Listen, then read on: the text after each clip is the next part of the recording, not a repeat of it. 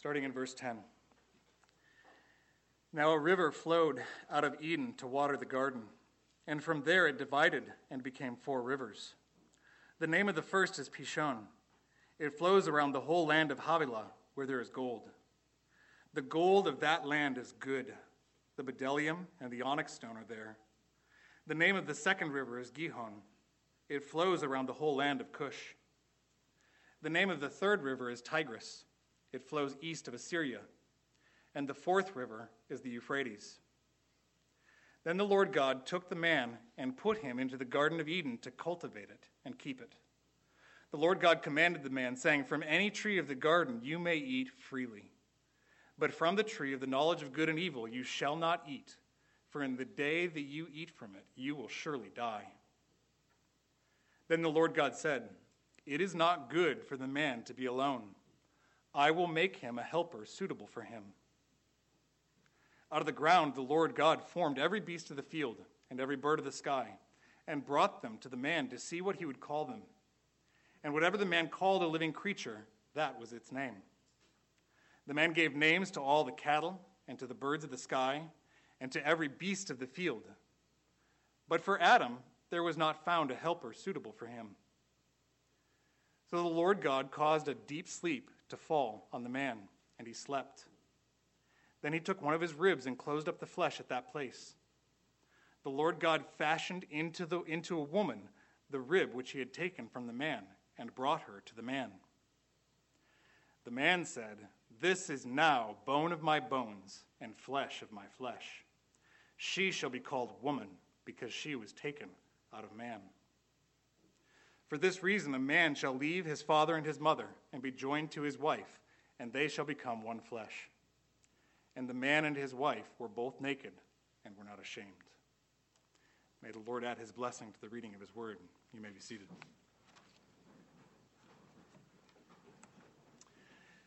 So here we have 15 verses, and there's a lot here. But to distill it into a single thought, what this passage teaches us is this: Yahweh, the Lord, is an abundantly good God who gives lavishly according to his steadfast love. That, most essentially, is what our passage teaches today. And we see God's goodness in this text as we read about the 3 precious gifts God gives to man in the day of his creation. And you should see these on your outline. First, God gives beautiful goodness. And then God gives needful wisdom. And then third, God gives delightful fellowship. So starting with verse 10, we have the first precious gift of God. God gives beautiful goodness.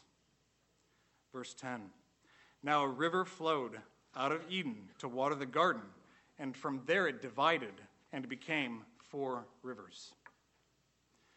Now we were introduced to this garden called Eden back in verse 8 as the place where God had put Adam and where he had caused trees to grow to provide food for him. So now, at this point in the text, we have the land God had made and the trees he had planted. And so what's the number one most important thing that you're going to need to sustain that growth? Water. So verse 10 describes how God provided the number one most important need for life in the place where he put Adam to live. Now, looking a little closer and a little deeper, there are a couple of things to note here. First, that this need for water being met didn't depend on Adam. It was simply there as God's good provision in the garden. Secondly, and this is even more striking if you think about it, what is described here is actually the reverse of the way things are now. This is the reverse of the way things have been since the flood. You see, the way water is supplied now is through precipitation from the sky. And when it rains or snows, that water supply gathers from the many diverse places where it lands and slowly runs together to become small streams or tributaries, and then eventually those combine to form a large river. So what is described here is somewhat jarring. It's strange. It's literally contrary to nature for today's geography, and it would have been that way in Moses' day and for his understanding of geography also. So what we learn here is that very much unlike today, in the situation that we know and experience as it has been since the flood, that when God first created, he made it so that the water needed to bless all creation with life welled up from one single source in Eden, and from there, that life-giving water spread out. And where did it spread out to? That single water source divided to become 4 rivers, verse 11. The name of the first is Pishon. It flows around the whole land of Havilah, where there is gold. The gold of that land is good. The bdellium and the onyx stone are there. The name of the second river is Gihon. It flows around the whole land of Cush. The name of the third river is Tigris. It flows east of Assyria. And the fourth river is the Euphrates. Okay, so what's with all of the names and unusual words in those 4 verses? Basically, what we see here is that God's provision of life-giving and life-sustaining water reached out from Eden to the entire known world. That's the point of the rivers and the places named. This single source of God's goodness to water the earth was constant. It was a steady flow, and it reached out to constantly water. And remember, this was a major concern for people who frequently lived in fear of drought. This single water source reached out to give the necessary blessing of life-sustaining water to all of the known earth. So that's the deal with the names of the places and the rivers. Now, in those same 4 verses, what about the gold and the bdellium and the onyx stone? Why are those mentioned? Well, we've seen that God had provided the basic and hugely important need for water for the whole earth. And for functional purposes, that would have been enough, right?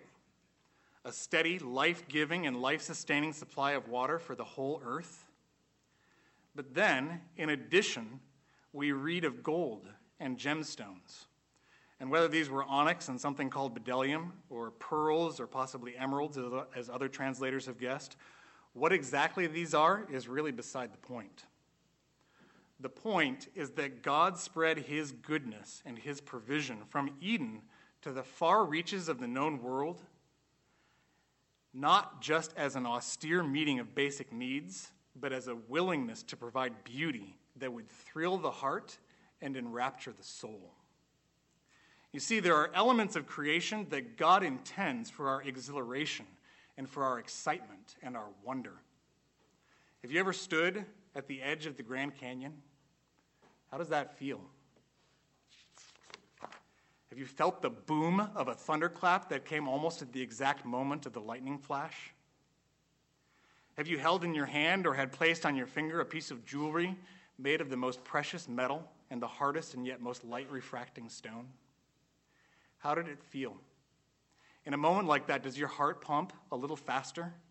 Does the look on your face involuntarily shift to a smile, or losing all control, does your jaw drop? Friends, God means for us to marvel at things that are marvelous. I know that I don't need to point out how sinful our experience of many of these things can be. We have the capacity to lust after treasure in ways that lead us to great sin. But repentance doesn't look like not caring about things that God made to capture our wonder. Repentance looks like moving back towards that childlike capacity we talked about earlier, to sow glory in common beauty in God's repetitive designs, that things that are truly marvelous become mind-blowing in a way that causes our hearts to rejoice and to worship the one who gave them. Friends, God has given all things, including gold and gemstones and every other good thing he created, for us richly to enjoy. He is glorified when we enjoy them for his sake. Isn't God good? This is who he is at his very core. God gives not just sufficient goodness, he gives beautiful goodness, and he gives it for our enjoyment. Now look again with me at our text in Genesis. Verse 15 is something of a transition verse. It kind of bridges the section ending in verse 14 with the next section. Look at verse 15. Then Yahweh God took the man and put him into the Garden of Eden to cultivate it and keep it. Now the first thing I want you to see here is something I mentioned briefly in my last sermon in Genesis. Notice the term used for God at the beginning of verse 15. In your Bible, it probably reads the Lord God, with Lord in all caps. And as you may know, that wording represents God's covenant name, which is how I read it, the name Yahweh. And as God explains to Moses in Exodus 3 and Exodus 6, his name Yahweh represents his covenant faithfulness and love and loyalty. And what I pointed out last time is that there is a shift from Genesis chapter 1 to chapter 2 and how God is referred to. In chapter 1, repeatedly, 35 times, it was just God, Elohim, creating and speaking. But beginning in chapter 2, verse 4, 11 times in chapter 2, it's God's covenant name, Yahweh Elohim, Yahweh Elohim, every single time in chapter 2.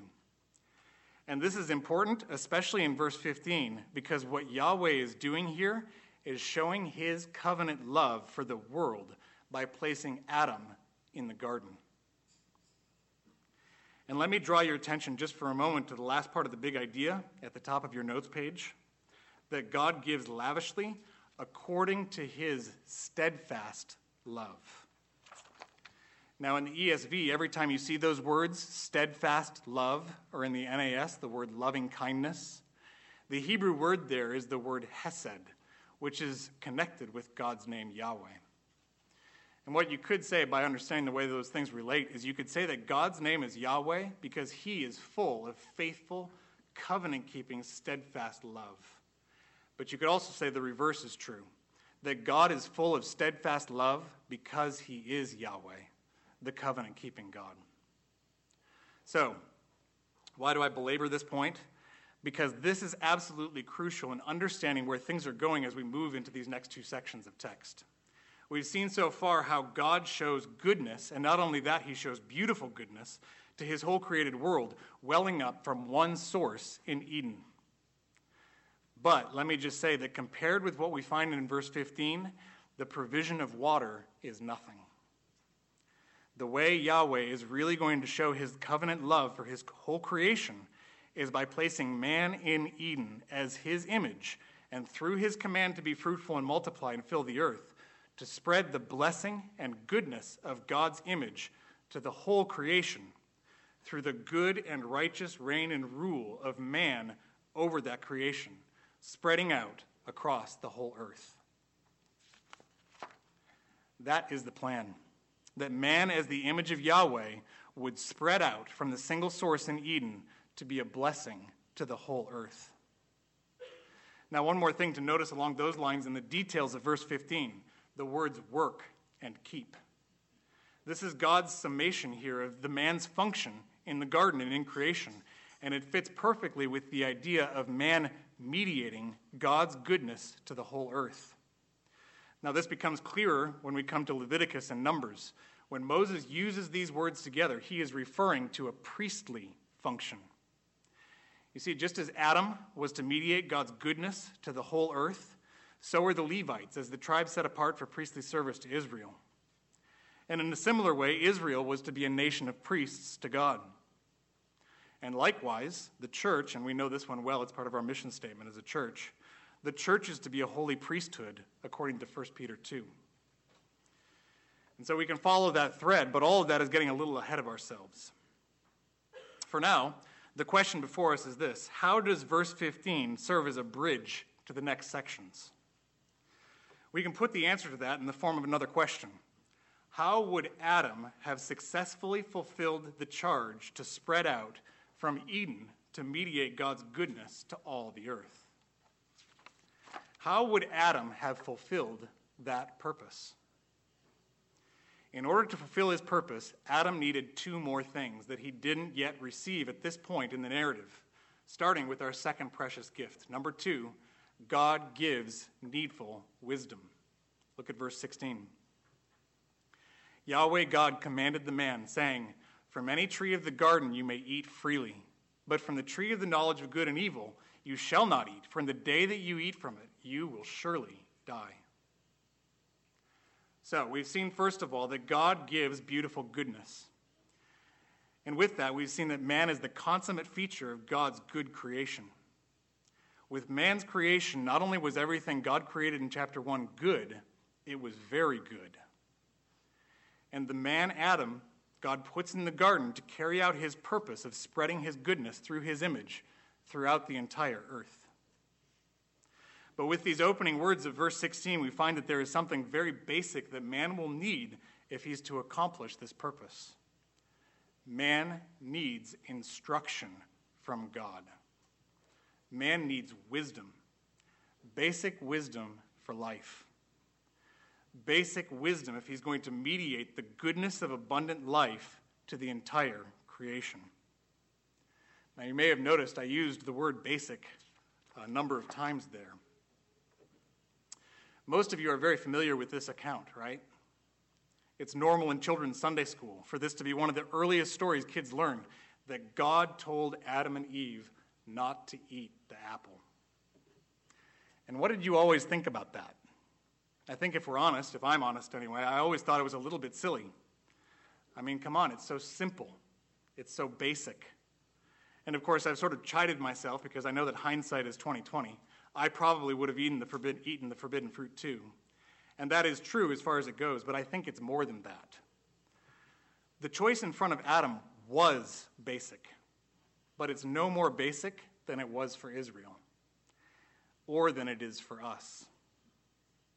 Listen to some of God's words through Moses in Deuteronomy 30. God says this to his people. This commandment, which I command you today, is not too difficult for you, nor is it out of reach. This word is very near you, in your mouth and in your heart, that you may observe it. See, I have set before you today life and death. So choose life in order that you may live. Now, the Apostle Paul applies that same text in Romans 10 to basically say the choice in front of us is just as simple. Will we embrace Jesus or no? Will we choose Jesus or will we choose our own way? Just like Israel and just like Adam, will we choose life or will we choose death? For Adam, for Israel, and even for us, it is that basic. It always has been. So, why does God make this so basic? Why is it so simple? The seemingly obvious choice between the life of all the abundant trees and the death of the one forbidden tree. And I think the answer lies not in the fact that we were made to be, or it lies in the fact that we were not made to be wise in ourselves. By nature, we are so simple and not wise that we require very basic instruction. And think about this. This is Adam before the fall, and he needed this basic instruction from God. So let's look. What is the first instruction here? It concerns what Adam was allowed to eat. You see, Adam didn't even know what to do about one of his most basic needs until God told him. And this is a truth that each of us must apply, and we must apply this to every part of our lives. What should I do with my hands? I don't know until God tells me. What should I do with my feet? I don't know until God tells me. What should I do with my mouth? I don't know until God tells me. If you doubt this at all, think about Jesus. Jesus was fully human, right? Human without sin. And not only was he fully and sinlessly human, he was also fully God. But did Jesus live as though that were enough with an attitude of, I got this? No. If you know your Bible at all, you know that Jesus lived his entire life as one who was utterly dependent on God's word. Jesus was a man of constant and earnest prayer. Why?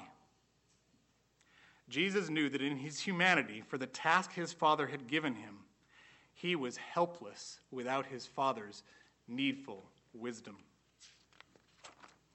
If that's true of Jesus, then of course it was true of Adam. And it's all the more true of us. We do not know what to do, period, until God tells us. Now look again at God's instructions. They're so simple, and not only that, they are so good. Verse 16, Yahweh says to Adam, "From any tree of the garden you may eat freely." Now this is beautiful, and it's going to be important to remember this when we get to chapter 3. God says to Adam, "From any tree of the garden you may eat freely." Now, there's a doubling up of the verb eat here for emphasis. Not just eat, but this is a good translation. Eat freely. In effect, God is saying this to Adam. Here, I've made all of this for you. Look at all this goodness. Adam, my son, the one I love. Adam, eat your heart out. This is all for you. Isn't God good? Such generosity from God to his creation, and here to Adam specifically. What provision. But there is something else that Adam needs. You see, as God's instructions here imply, Adam has a will.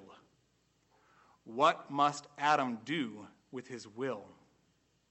And of course, the answer is Adam doesn't know what to do with his will until God tells him.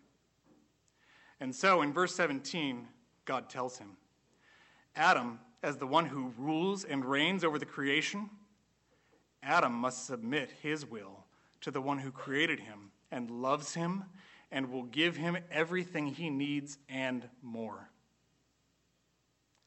Listen to God's instructions requiring Adam to submit his will to God's. Verse 17.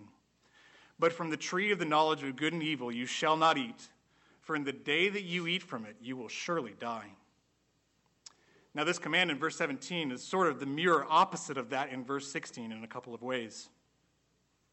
First, whereas verse 16 emphasizes the enormity of God's positive provision from any and all of the trees you may freely eat, you may eat to eat, verse 17 indicates that there is only one tree that is off limits. God's restriction pales in comparison to God's provision. Second, the same form of intensification is found in the final verb. If Adam refuses to submit to God's will, he will die to die. There's the repetition of the verb. If Adam disobeys, he will surely die. Freely eat from an abundance and live, or eat the one thing prohibited and surely die. Such a simple choice with such high stakes. And note, this is the point here. With these instructions, God has perfectly met Adam's need for wisdom. God's needful wisdom given to Adam in such simple and understandable and generous terms. Adam was simply to delight in and to live by all of this goodness God was giving in his creation, simply submitting his will to God's wisdom. And by doing so, man, as God's image, living by God's word, would be God's blessing that would spread from a single source in Eden out to all the world. But there was something still more missing. We've seen two precious gifts, beautiful goodness in creation and God's needful wisdom. But even with all this, could Adam, by himself, serve as the image of God, whereby God's goodness would be mediated to all the earth? The answer is no. And this brings us to the third precious gift God gives to man in the day of his creation. God gives delightful fellowship. Verse 18. Then Yahweh God said, "It is not good for the man to be alone. I will make him a helper suitable for him." Now it's important to see a major break in flow here. You'll remember from chapter 1 that God has given commentary on his own creation 7 times so far. 6 times that it was good, and the 7th time that it was very good. So for him to say here, not good, is a major contrast, a major break in the flow. And remember, this is pre-fall. And men, this should humble us. According to God's own evaluation, there is a deficiency in his creation, something that is not good even before the fall. And this is such an emphasis here. God not only speaks this as his commentary, he goes on in the next 2 verses to show Adam that it's not good. And he does this by bringing each and every living creature before Adam as if to show him that while they all had their mates, none of these creatures could serve as a companion, literally a helper who would correspond to Adam. God was graciously teaching Adam firsthand through this object lesson that by himself, Adam was deficient. And then, in verses 21 and 22, God wonderfully supplies the deficiency. He removes one of Adam's ribs and fashions it. Literally, the word is he builds it into a woman. Now, before we continue on to the rest of the text, let's take a moment to consider more closely exactly why it is that Adam by himself was deficient. Why is it not good for man to be alone? Now, there is the practical matter that Adam by himself couldn't multiply. Adam physically needed Eve if he was going to be fruitful and multiply and fill the earth in order to mediate God's goodness to the whole creation. And I think that one's probably kind of obvious. But one that's maybe a little less obvious, I think, is arguably more important. Do you remember when I mentioned last time how Moses has an intentional interplay between the singular and the plural names and pronouns when he says back in chapter 1, then God said, singular, let us, plural, make man in our image. And then verse 27, in the image of God he created him, singular. Male and female he created them, plural. As I said, this interplay hints at who God is eternally and most essentially.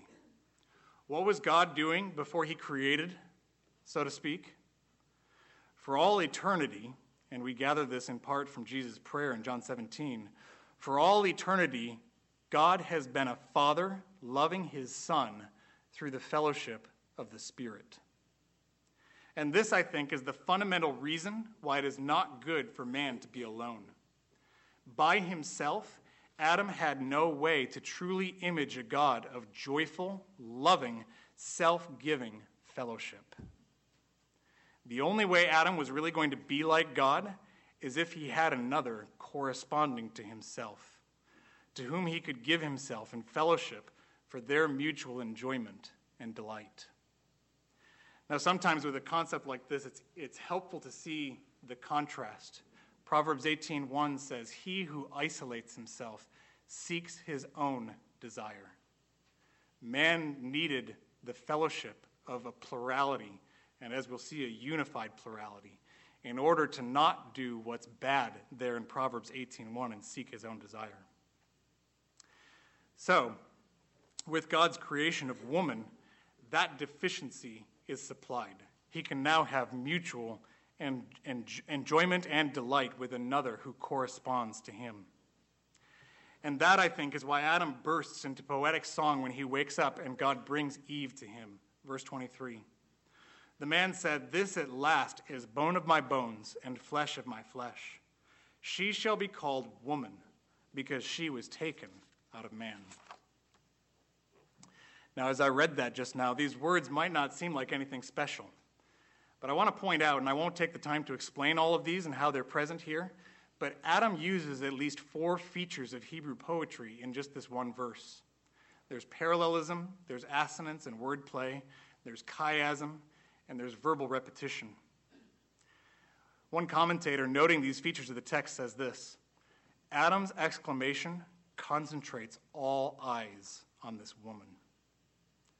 Adam was awed and overwhelmed and overjoyed at this good gift of delightful fellowship from God. Adam on his own was deficient, and he knew it. God had taught it to him firsthand. And in case you're wondering, this truth applies to every person, married or single. It's not just the fact that Adam now had a wife, but more fundamentally that he was no longer alone. This meant that he was now suited in the fellowship of plurality to mediate God's goodness to the whole earth. Next, we find in verse 24, Moses breaks into a bit of commentary, linking the law for marriage to the creation account of Adam and Eve. He writes, for this reason, a man shall leave his father and his mother and be joined to his wife, and they shall become one flesh. Now, as you might imagine, this verse could provide the basis of a series of sermons on marriage all by itself. But for now, to keep this series in Genesis from moving too slowly, we'll make just a couple of observations from verse 24. And if that is something that you'd like more teaching on, by the way, Pastor Dan recently preached some sermons from Colossians on husband and wife roles, And I think it was 4 years ago, there was an 8-part Sunday school series that's available on the website and on the app, all on marriage. So I refer you to those. But for now, just a couple of observations to make from verse 24. First, that God, through Moses, uses Adam and Eve's creation to teach about the fundamental building block of his plan for humanity. And that is this, that God's plan is for the nuclear family based on permanent marriage between one husband and one wife to be his building block for humanity. And here, with that, let me point out briefly, is an opportunity for all of us to remember our need for God's wisdom. What are we to do with our desire for companionship? We don't know until God tells us. What must we do with our sexual desire? We don't know until God tells us. How should we prioritize our relationships? We don't know until God tells us. And here in this text, very simply, God has told us. A man doesn't have the option of moving from woman to woman or device to device to satisfy his lust. We're not allowed to prioritize our parents above the permanent relationship of marriage.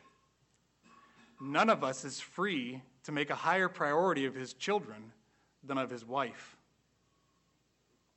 No couple is free to reverse God's assigned roles. And this one is clear from verse 23, where the man exercises his authority to name the woman. No couple is free to decide that the wife will take more leadership in the home because that seems to better suit how God has gifted them both.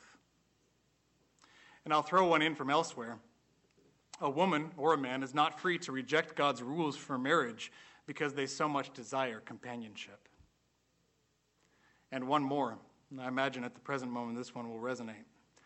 A whole culture is not permitted to decide that God's definition of marriage, one man cleaving to one woman, can now be modified to accommodate anti-biblical lifestyles. No, without God's needful wisdom, we are fools. We will, and we do, get it wrong. And aren't we good at demonstrating that? Just think of the messy marriage situations that fill the later pages of Genesis. And think further on where we are as a culture since the 60s or so, when it became increasingly popular in this country to reverse what the Bible teaches about faithfulness in marriage and sexuality. Now, for some of you, this is a call to repentance, to stop taking matters into your own hands, to stop taking your own counsel. Friends, see what God has laid down in his word and repent. Submit your desires for sexual pleasure and companionship and authority to what God has said. God's boundaries for these gifts within marriage are binding on you. Submit your will to God's will. Submit your relationships. Submit your urges. Submit your desires. Submit all of it to him. That is the way of life. And that is the way of blessing, including and even especially in your marriage and in your family.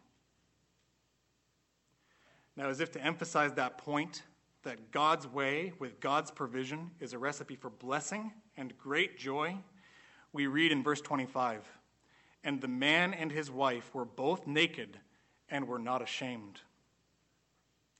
Now, you kind of need to take a glance forward to catch the full significance of these words. Beginning just in the next chapter, chapter 3, nakedness becomes almost interchangeable in Scripture with shame and judgment. In fact, this word goes on to be used most often in the Old Testament as a figure for Israel under judgment. Israel is naked, and this indicates their need for God's covering. But here, rather than a need for covering, what we find is total openness. The verb, "they were not ashamed," is in a form that is actually better translated. They weren't ashamed in front of each other. They were so pure and so innocent. This is a way of being that we know very little of even in our redeemed state. This man and this woman were as open and vulnerable as two people could be before each other, and there was no sense that anything at all was wrong. No sense that they needed to take for themselves. No sense that they needed to cover themselves. And why should there be? God had given so generously and in such abundance his beautiful goodness, his needful wisdom, and his delightful fellowship. Adam and Eve had every single thing they needed to fulfill God's purpose of spreading his goodness to his entire creation. Everything was in place for God's glory through his image to cover the earth the way water covers the sea. So what on earth happened? How did we get from there, where man and woman, adult humans, were full of joy and delight, where they were uncovered and innocent with no shame, no pretense, no sinful desire? How did we get from there to where we are? For many of us, to where we find no joy in a sunrise, to where we are irritated rather than delighted by a child's laughter. How did we get here? Quite simply, rather than life, we chose sin.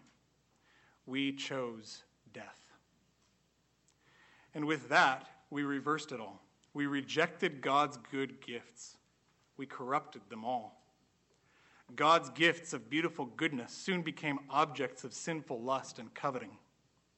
God's gift of needful wisdom soon became the first and repeated object of our rejection and rebellion. And God's gift of delightful fellowship became an opportunity for blame shifting in chapter 3. And then for the first murder in chapter 4. It's devastating, isn't it? How do we get it back? Friends, I hope that you're as encouraged as I am to find that God has explicit plans laid out in his word to restore his original design, and that these plans are well underway. Think back to what we talked about earlier, that the situation with a single water source feeding major rivers to supply the whole earth is essentially the reverse of what we know today. For this reason, it is striking when God says in Ezekiel 47 and Zechariah 14 that Jerusalem, and more specifically the temple, will be the single water source for all the earth during the Messiah's future earthly reign. And in Revelation 22, that the river of the water of life will flow, clear as crystal, from the throne of God and of the Lamb. And this is glorious. This hope of reversal has been applied by Jesus to us even now. Jesus' words from John 7. He who believes in me, as the scripture said, from his innermost being will flow rivers of living water. Friends, what great hope there is for us here. We who are given to thoughts like, if only I had that, or if only this were taken away, or I wish I could escape. These thoughts, and they turn into words and deeds, these thoughts do the opposite of giving life and joy to ourselves and to those around us. Beloved, we who believe in Jesus have what we need to reverse this corruption even now. We have the Holy Spirit, who is closely connected to many, if not all, of the promises, the ones I've referenced and many more, that God will make his people an eternal source of the water of life. And how does the Spirit do this for us? He gives us texts like Genesis 2:10-25. And he gives us instruction like this, and this should be familiar. Guard your heart with all vigilance, for from it flow the streams of life. And he gives truth-filled commands, almost promises. It is a promise like this. Taste and see that the Lord is good. Or, even more simply, the exclamatory question, the title of this sermon, isn't God good? Christian, here is a basic encouragement for you. When life's circumstances press in and you're tempted to think that God is not being good, lean on the Spirit. Learn this and remember it.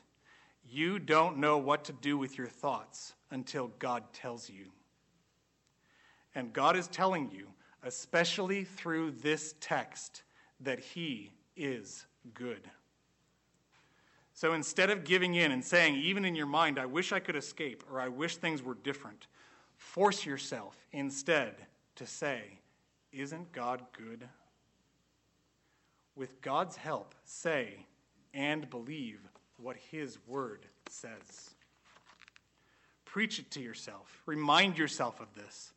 Your God is right now giving abundantly to you according to his steadfast love, even and maybe especially in the things that are hard. Do this even once, and you will be more alive and more of a source of life to those around you. Put this on as a habit, and you will gradually transform into someone who is consistently more alive.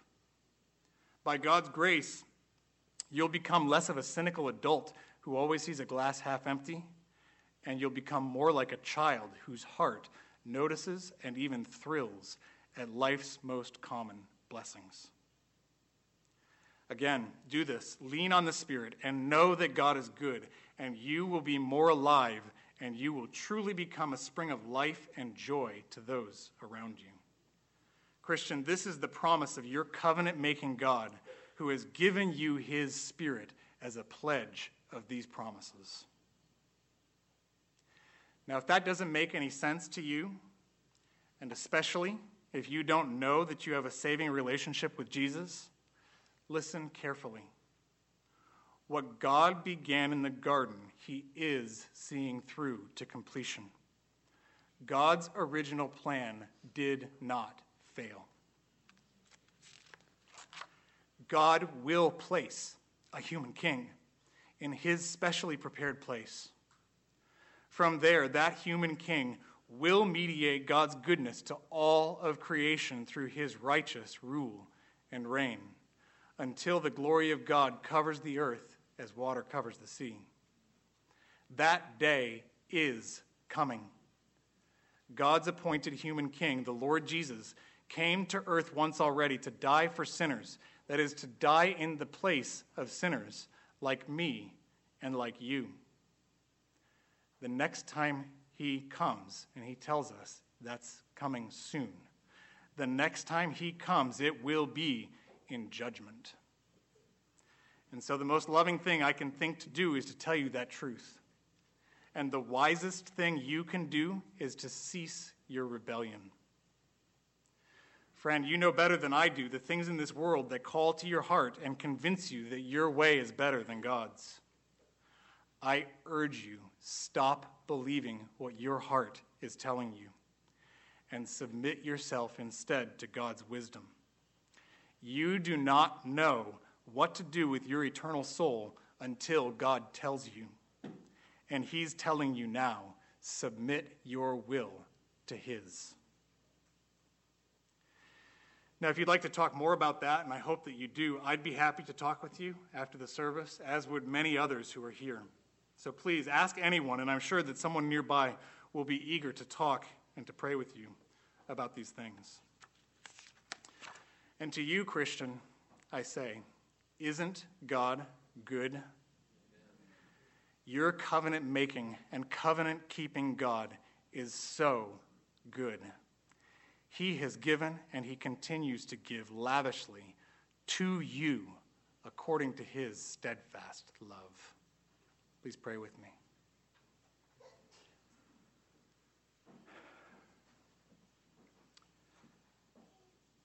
Father, words are inadequate to express your goodness and your kindness and your patience, your forbearance. Father, I didn't even talk about how when we reversed it all and rejected and rebelled against all of your goodness, you kept giving. Father, we thank you that you have sent your Son, the only one, to be the wrath-bearing sacrifice for our sins. I pray, Father, that all of your goodness and supremely Christ on the cross would be held up in front of our eyes. Father, that you would bring this text to our minds to correct our understanding of you and to say from our hearts and to say it often, isn't God good? We pray all in your Son's name. Amen.